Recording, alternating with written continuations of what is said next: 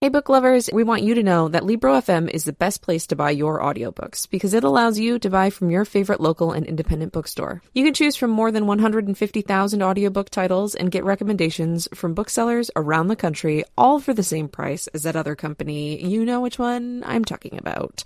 Except with Libro FM, you'll be part of a different story, one that supports community. And as always, listeners of the Bookstore podcast can get 2 months for the price of one when they use our new promo code BookstorePod, all one word, at checkout at Libro FM. That's libro.fm.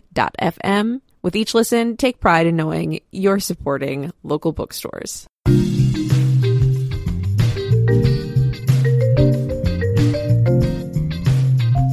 Welcome to the bookstore. It's like a book club, but we actually read the book. I'm Becca. And I'm Corinne. I don't think we have any news this week off of the top of my head. But to remind you that the year is coming to an end, as if the signs are not all around you, next month is December. In a few days, it will be December. And our challenge for December is to read a book by an author who shares the same initial as your last name, or you can do it however you want. You can do their name, or you know what? You don't even have to participate in the challenge. It's not. Maybe you want to do first name or middle initial. You know, we don't care. Or maybe like your Goodreads goal and me, you've given up on this long ago. But my pick for this challenge is Ice by Anna Kavan, and Becca's is Y/N, which I think we have just decided means your name, by Esther Yi. That little caveat is not part of the title. It's just Y/N. Yeah, I think we mentioned in another, probably last episode, that it was yes, no, but we were just discussing, I think it's about fan fiction or a obsessed fan, so it's probably your name is how I think fan fiction writers put that. Sure. I think. Yes. I don't know. Not something I am all that familiar with, but we'll go with it. And those will be our reads for December. And then also in December, we'll have our year in review, and we will be debuting our 2024 challenge, if you can believe it. We will continue with the challenges. I don't know if we're going to do quite so many artwork things for it because we always forget to use them by February. Yeah, I know. Every year I'm like, I'm going to do this and I'm so into it. And then I just drop off. So I don't know. We'll see. Maybe, no promises, as always. There will be at least one graphic that tells you what every month is, I think. Yes. But that's all I am promising this year as a person who currently does not have a kitchen sink and only has so much bandwidth for projects at the moment. But yeah, I think that's all of that on what we're doing coming up. Content and spoiler warnings for this episode. For all of our book and content warnings, you can check our show notes. Spoilers are often unavoidable in our conversations because these are not just like simple reviews. It's more like a book club discussion, and we do our best to warn you for big spoiler warnings, but the safest bet is always to read the book first. And this week for our November challenge, which is to read a book about death, Becca chose, and so she will take the book description from here. Yes, so I chose The Yield by Tara June Winch, and this is, it was published in 2019 by Penguin Random House Australia, and then I believe it was published in 2020 in the US. I don't know who the publisher is in the U.S. I did not look up that. Anyway, so The Yield is about August, who is an Aboriginal Australian woman living in the UK, when she gets word that her grandfather, Poppy, has died. So she travels back to her hometown in Australia for the funeral and to be with her family. While she's there, living with her Nana, Elsie, she finds out that the owners of the land where she grew up, Prosperous House is the name of the house where she grew up, have sold it to a mining company.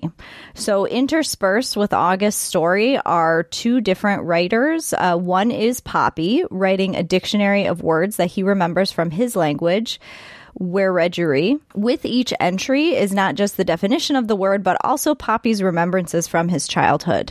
The other writer is Reverend Greenleaf, who is a minister running a mission on Aboriginal land. This is like historical back in the past. And he is seeking to both understand the Aboriginal people and also attempt to assimilate them. And back to August's story, throughout all the funeral arrangements and packing up the house, August has various memories that pop up about her sister Jetta, who disappeared when they were children and has never been found. So, one thing that I really appreciated about this book is that it was not like, I want to say, translated for American publishing. There's a lot of Australianisms that are kept and not changed. One thing that I noticed is yabbies or yabbies. I can't remember how they pronounce it, but that's crayfish or crawfish or crawdads, depending on what part of the U.S. you're from. Another one is arvo, which just means afternoon. But I thought I really liked that it was kept, because it always, to me, is sort of distracting when you're reading a book that is like set in like the UK and they're calling a sidewalk instead of a pavement. Yeah. And I guess you kind of have to know about those differences. But I just like it because it feels, in this case, it feels more Australian to be able to read those very specific words. And you're basically Australian because you lived there for a little while. Of course.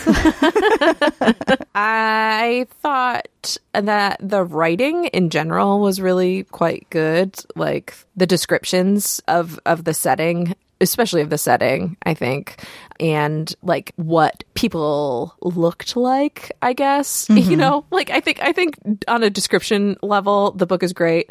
I'm trying to dance around the other part, which is that I found the story, the way it was structured, to be maybe less than satisfying. But yeah, I guess that will depend on what you would like to talk about next. Yeah. Well, yeah, I guess that is, I mean, it's a good place to jump off from, because, yeah, I found it like just sort of confusing the way it was made, because it's a pretty interesting plot, right? So August, like I didn't mention this, but eventually there's some protesters who are protesting the mine.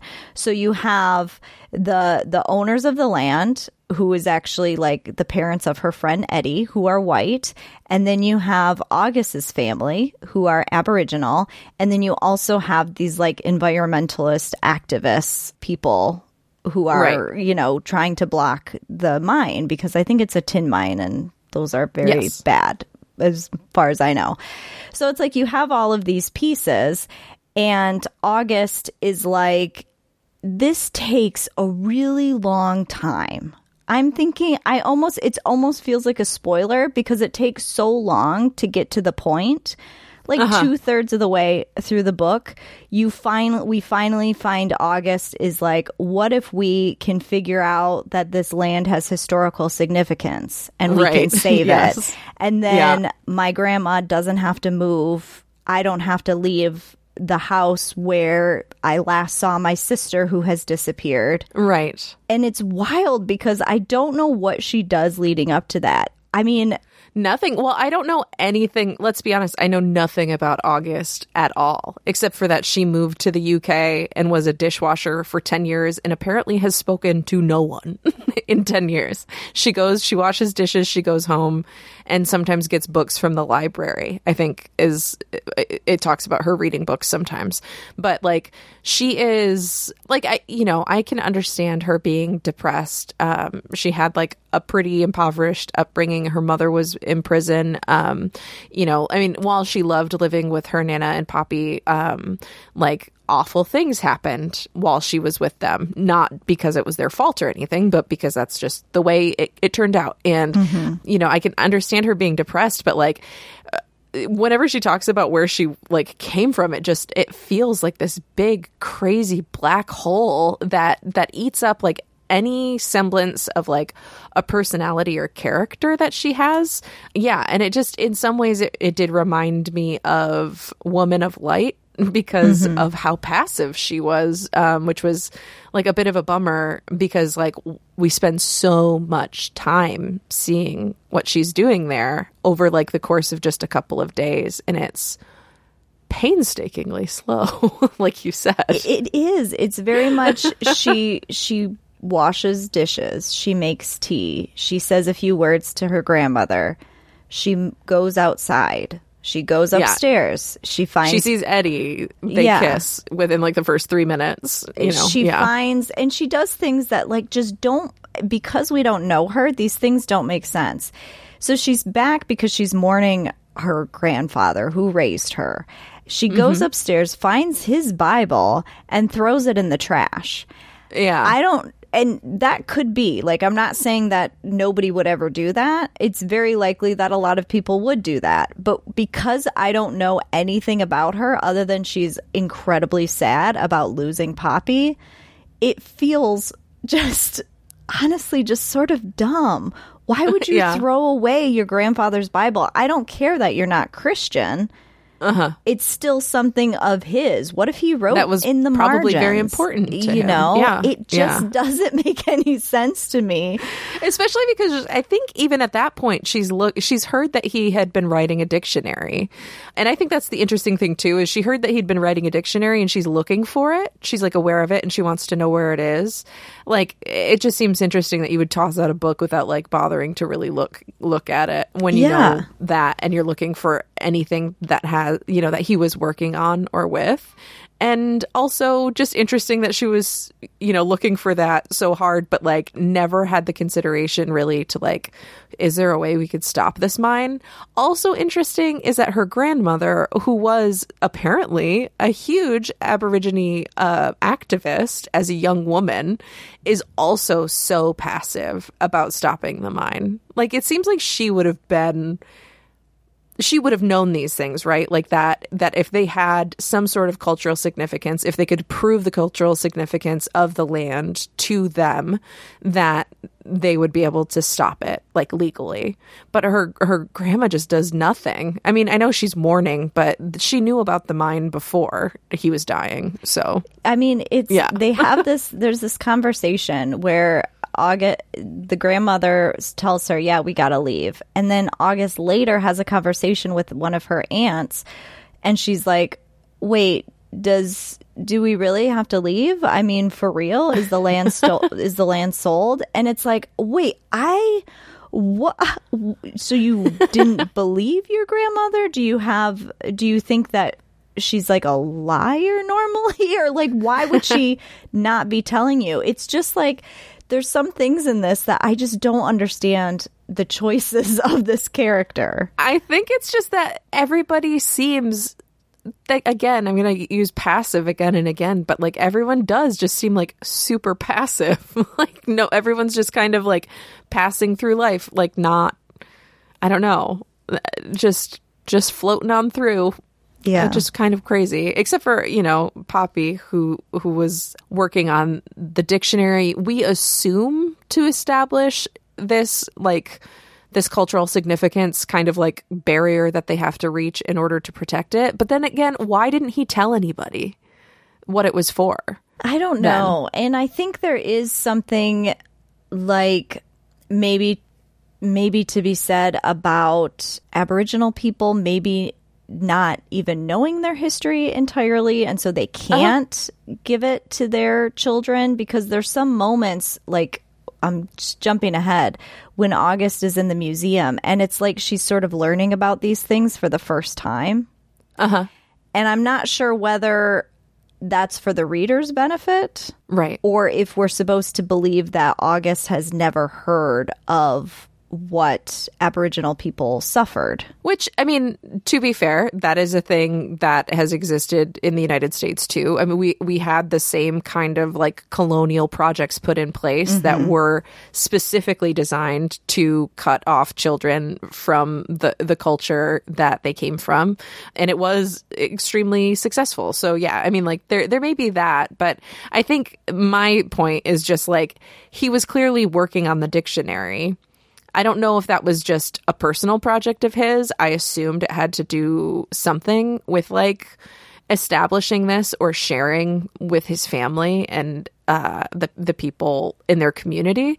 But the fact that it seems to have sort of been kept a secret, or was it? Because it was also just like at her aunt's house. So I don't know.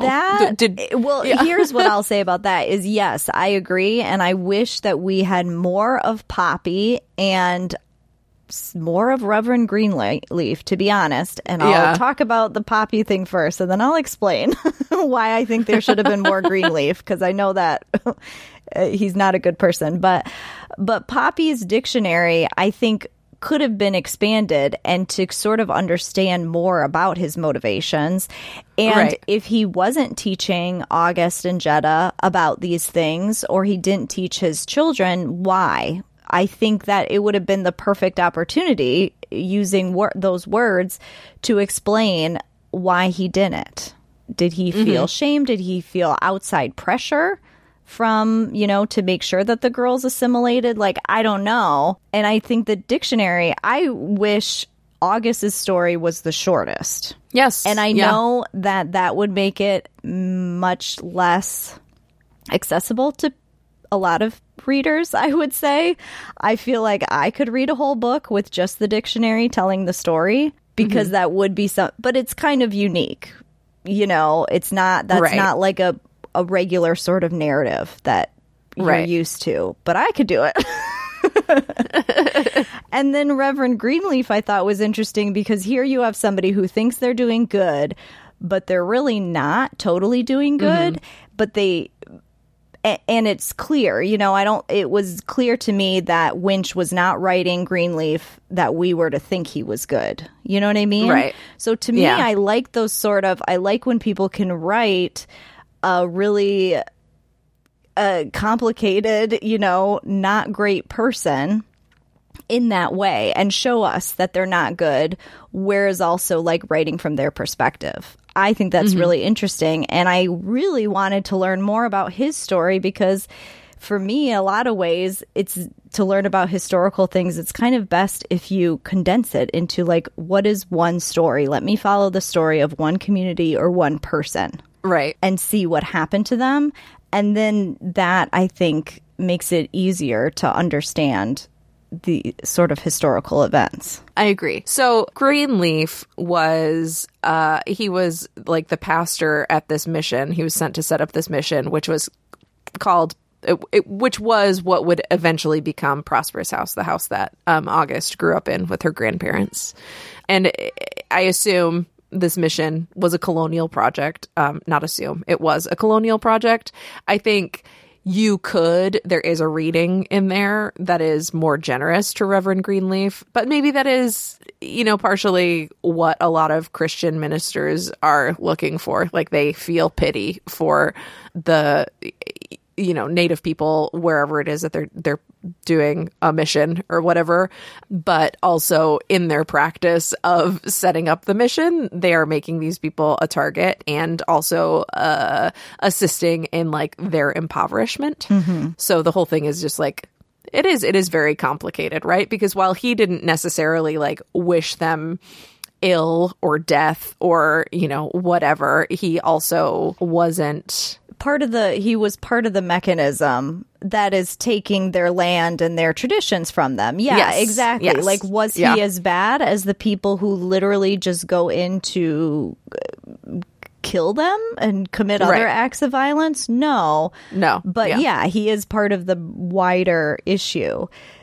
So I thought that, like, if we could have gotten a succession of different letters from him instead of, like, I guess one long letter. I know that seemed so funny to me that like when she finds it at the library or whatever, because it was like the letter was apparently like serially reproduced in like a newspaper. She says it's like 15 pages long, and I was like, that simply cannot be true. I know. Because I have read more than 15 pages of it. The part that was odd is like he gets like thrown out of Australia apparently due to like anti-German sentiment during World War I or World War II. I don't remember. And that's fine. And I know that is like a true thing that happened when those wars happened. But I'm like, I sorry, I don't care about learning about this at this point in this story. I want to learn more about the people of the mission, you know? I don't want to learn about the weird laws that Australia did or didn't do against German people. I'm just not, this isn't what it's about. It felt like it was like throwing some like random plot in there that didn't need to be there. I wonder if it's because he was based on a real person. That does show up in the notes of the book. So I wonder if that was part of that man's actual story, which, you know, interesting, I guess. But in terms of the plot of the book, who knows? Yeah. Maybe not the most like pertinent information. Yeah. So I don't know. I guess I also wish that it was just, so she is looking for this information because she goes to the library one day and she finds out that her grandfather had taken out like 40 books about Australian history, specifically like in Australian Aboriginal history. And clearly he was working on some sort of project. What I think is interesting is like, we don't necessarily ever figure out what that project was. I mean, I guess it may have only had to do with his dictionary, I guess. But it is kind of fascinating that like we get all of that. We know that it's like a huge research thing he's working on. And then aside from the fact that that's like how Prosperous House came to be, there is nothing really tying Reverend Greenleaf to the rest of the story, like in any, I don't know, tangible way. So I don't know. To me, it felt a little bit like hodgepodge in that respect. And the only thing that I can think of is the fact that he was like encouraging the people to make different items, and then he was the one who sent them into the museum, and those are the cards that Eddie gave to August. I must have slid over that part. So it was because I thought that it was Eddie's family that turned those items in. Well, okay, we got to talk about this. This is like getting towards the end, so I'm sorry, but it's kind of a spoiler, but I can't. This is the things that happen in the book. I have to talk about them. So Eddie and August are like about to have sex. And God. August... This all happens nude. Wants... I kept thinking, is he hard still? Like, at what point... do you let me know that? But anyway, so and then August like doesn't, in the middle of it, she doesn't want to have sex and she wants to talk about her sister. And again, this is fine. This is very awkward and odd for a person to do. And I don't know that we got enough of August to really justify the fact that this is the moment when she's thinking about her sister. Well, okay, so we'll have to put this in the content warnings for sure, but this happens like a day after she has this realization that she and her sister had been molested by an uncle. I missed that. Yeah. Yeah. So I think that's at least why she is not or like she does not want to have sex. Okay. Well, that makes sense then. Yeah. That made sense to me. But the way that the rest of this whole thing plays out was like the most bizarro world version of it. I feel like he gets like immediately angry, which I shouldn't say, like, it's not uncommon, I don't think, for some men to get angry when somebody revokes consent. So that's not like crazy or anything. But then what he ends up doing is like running out and like throwing in her face that his family gave away all of these artifacts to the museum, which was just so strange because it seemed like he was like throwing it in her face. Like, haha. And so the tone was really confusing to me. It was odd because it was like he was saying, look what we did for you. Yeah. But also saying, you have nothing. Like they were allowed to live on his land. Yeah. And the reason that I don't like it is because I just don't think it's again an example of like August being like totally passive. She didn't do anything to find those proof of the artifacts. Right. Somebody else did something. It actually enacted something pretty horrible to her. Yeah. Verbally abusive at best. Yeah. And that's how she got that information. It felt, I don't know, it just feels very odd. It was a very, that whole scene, I couldn't quite figure out the tone of it. I was like, so he's so mad. I don't know. Like, it seemed so, I don't know, weird. Yeah. I couldn't grasp like what his goal was in doing it. And I wonder if it was mostly motivated by trying to move the plot along, I guess. Which, like, you know, things happening in your book should move the plot along, but it just felt like you could see the mechanics at that moment in a weird and awkward way, which is kind of like how a lot of it goes, because then she and her aunt find out about this and they go to return her rental car to the airport because she decides to stay in Australia. And on the way, they decide to stop at the museum that these artifacts are supposed to be in. And then she kind of like, she's basically like, I don't know, she's like ready to give up. Yeah, I had a big problem with this I couldn't quite figure out what her...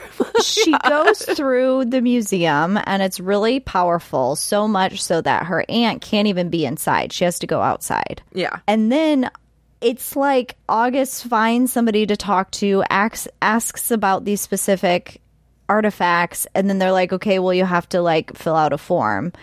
And then she's like, okay. And then she walks out. Her aunt is like, okay, I'm ready now. I can go through this with you. And then August is like, nope, I already did it. I got the forms. They won't show them to us. Yeah, and again, we gotta go. I am not saying that that's not realistic to how that might go. That it's like somebody would just give up because they've been told and rejected, you know, no, I don't even think so they were many told times. no, because she was, I think... The items were not on display at the time, but they were in the museum's collection, and they had to fill out the paperwork in order to go view the items. I think the museum was going to allow them to see them like in a private collection or whatever, not private, but you know, in the museum's collection, not out on display. Yeah, I guess, and to me, that's not even like, it actually doesn't really matter whether they were, whether they weren't, like whether it was like, oh, this is again another roadblock that we always run into. The way they react to it, again, is so like, meh, all right.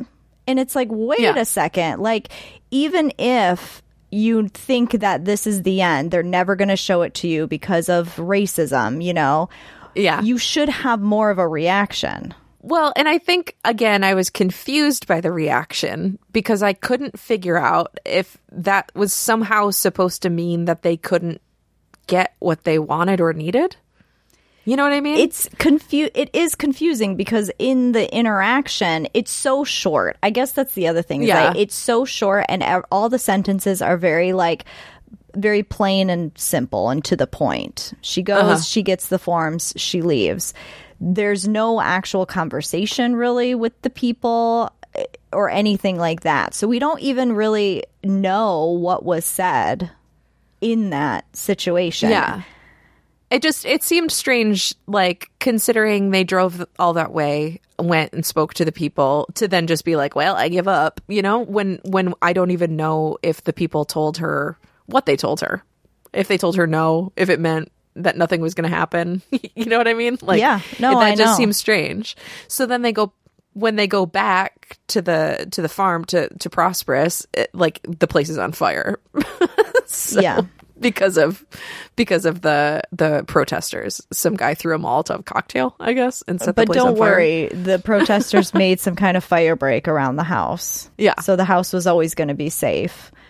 Yeah, and then like it goes from 0 to like 10,000 super fast. Like the stakes were just like so incredibly high that like the whole place was just suddenly on fire. Like it was in like the last 15% of the book. I don't know. It was just wild. And then the way she finds out that her Aunt Mary has the dictionary, she's been asking people, who has it, where is it? And everybody's like, I don't know what you're talking about. And then all of a sudden she finds out that Mary has it. And she goes to talk to her and get it. And her aunt's like, we can get it tomorrow, and slams the door in her face, and that's it. And she's like, okay, I guess. Yeah. And then she's like, oh, I'll get it from her office. And then she goes and gets her cousin Joey, and they're going to like break into the council offices. And then she's like, nah, never mind. I don't want to. it's so wishy-washy. It was like really hard to follow those motivations. Like I couldn't quite figure out like what purpose that was supposed to serve. Also, so Mary basically blackmailed the mining company, right? Because she said, I have this book that is proof. I have this book that is proof of our historical significance of this land.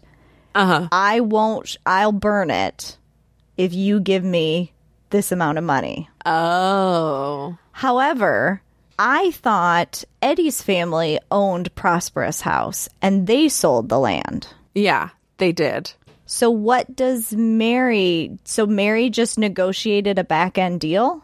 Yes, because she had a way to stop it because of the cultural significance, but she was going to destroy the cultural significance in order to get money from them. Which is also fine, but also really interesting. Yeah.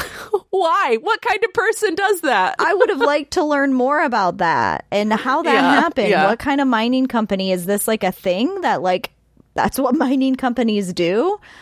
I don't know. I suppose if they want the money.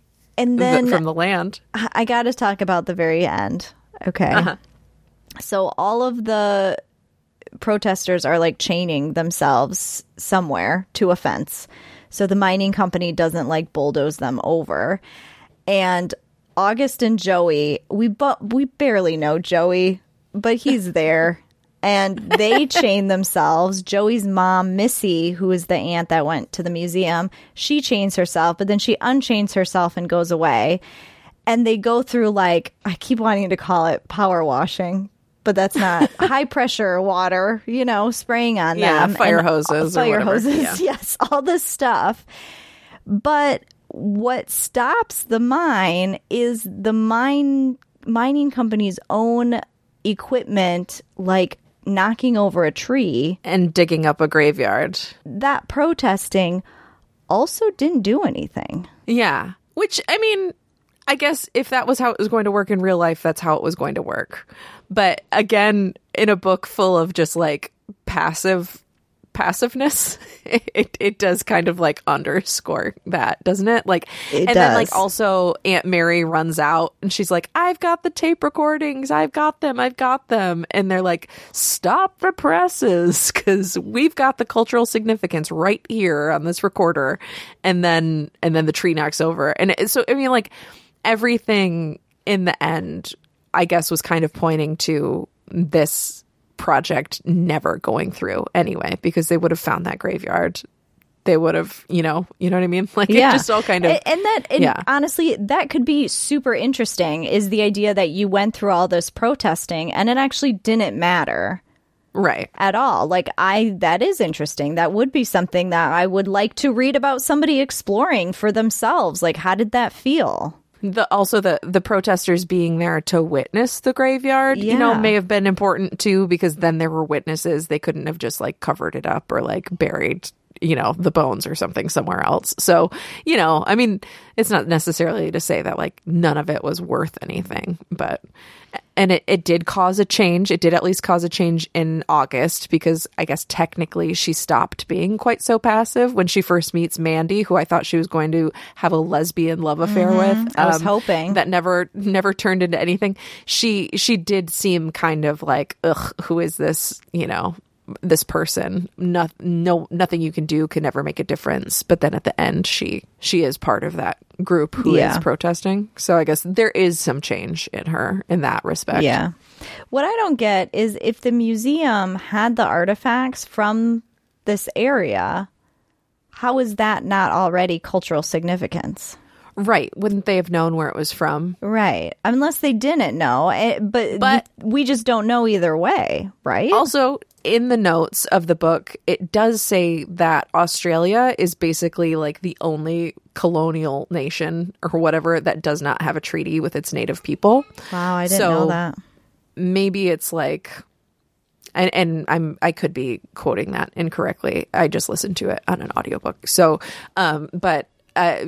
maybe part of that is just that, like, I mean, like all bureaucracy too, like not particularly organized. Mm-hmm. So who knows? Yeah, that's true. But yeah, it could have been tighter, especially for like attempting to put in like so much there at the end. I think definitely could have been and then also with her sister having disappeared, like that whole plot line was kind of, I don't know, deeply unsatisfying. It felt abandoned, you know? Yeah. I think that there was just so much of this that was so good, like the beginnings of things that are very good.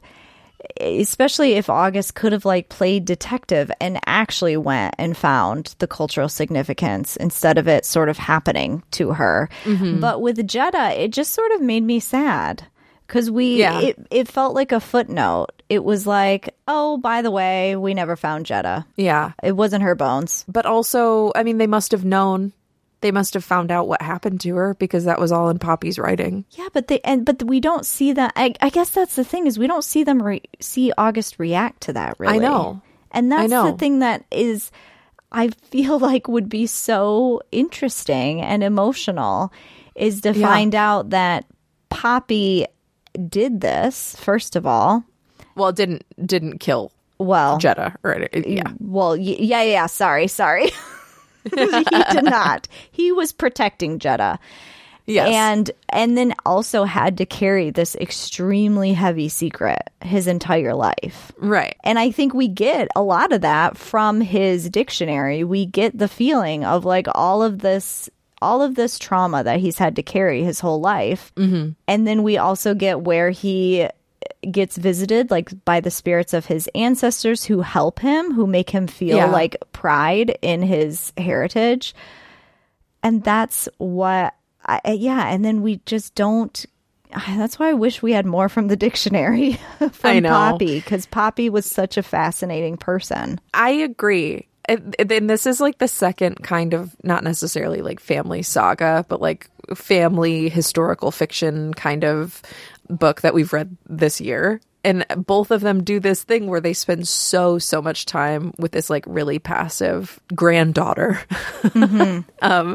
When like everything that's more interesting is the history of it. And I agree. I think if this had been like, if the dictionary entries had been interspersed with a narrative about his life, it would have been much more interesting and satisfying. Yeah. In that way. I feel bad because like you said at the top, the writing is actually good. It's just the substance of it. Or the pacing, the way that it's kind of constructed, all kind of make for something like a little bit less than memorable. But I don't know. There was one part that made me cry, which was that I think she's talking to her Aunt Missy, and it was about Poppy dying, and he said that no one should be afraid to fall asleep, and that actually made me cry. Yeah. So, I actually loved the interactions between August and Missy. Mm-hmm. We didn't get very many of them, but I also very much found Missy interesting. Yeah. I think it was just like, it's such a roller coaster because there'd be moments that were really good and I got really into, and then I would get this long stretch of August and it was rough to get through. Yeah. just kind of boring, honestly. Yeah, I wish it would have chosen to be either thing. I wish it would have chosen to either be, the story of her sister and what happened there and finding that out and coming to terms with that, or the story of reclaiming like the cultural significance of their heritage and bringing that back to the forefront and allowing like their community to have that back. But both of them together just kind of was a little bit muddled. Yeah. I will say there is a movie that is based on a book. The movie is called Rabbit Proof Fence. The book is Follow the Rabbit Proof Fence by Doris Pilkington Garamara. And it's about the Stolen Generation, which is a period in Australian history where the Aboriginal children were taken from their families and basically put into something kind of like the mission or like a boarding school. And they were trained in the U.S., the residence schools. Or yes. Whatever. Yep. And they were trained to, in Australia, I believe they were mainly trained to like be servants for white people. Mm-hmm. And the movie is really good, and it focuses on just like a couple girls and what happens to them. But yeah, anyway, I just want to recommend that if anybody hasn't seen it, because it's really good. It is absolutely devastating. Like, you know, you have to be ready that it's not, you're going to cry.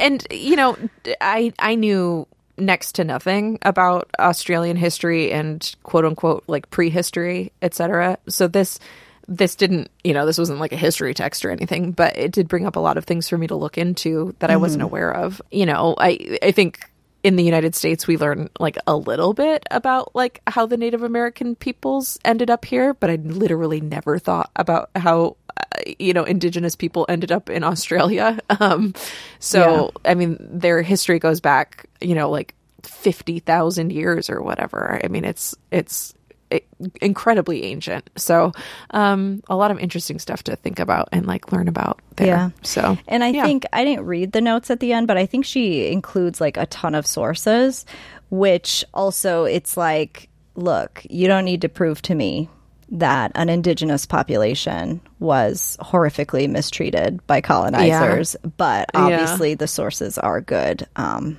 she does, I think, include those. And they're a good place to look to if you wanted to find out more too. So yes. Yeah. All right. Well, thanks for listening to The Bookstore. If you would like to support the podcast beyond listening, you can check out our Patreon at patreon.com/thebookstore or rate and review us on Apple Podcasts. And you can find all of the ways to contact us at thebookstoropodcast.com.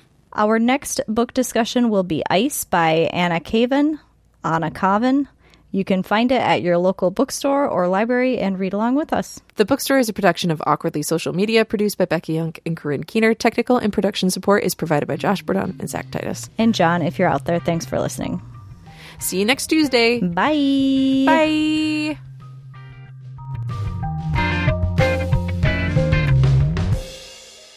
Think the first one sounded more confident.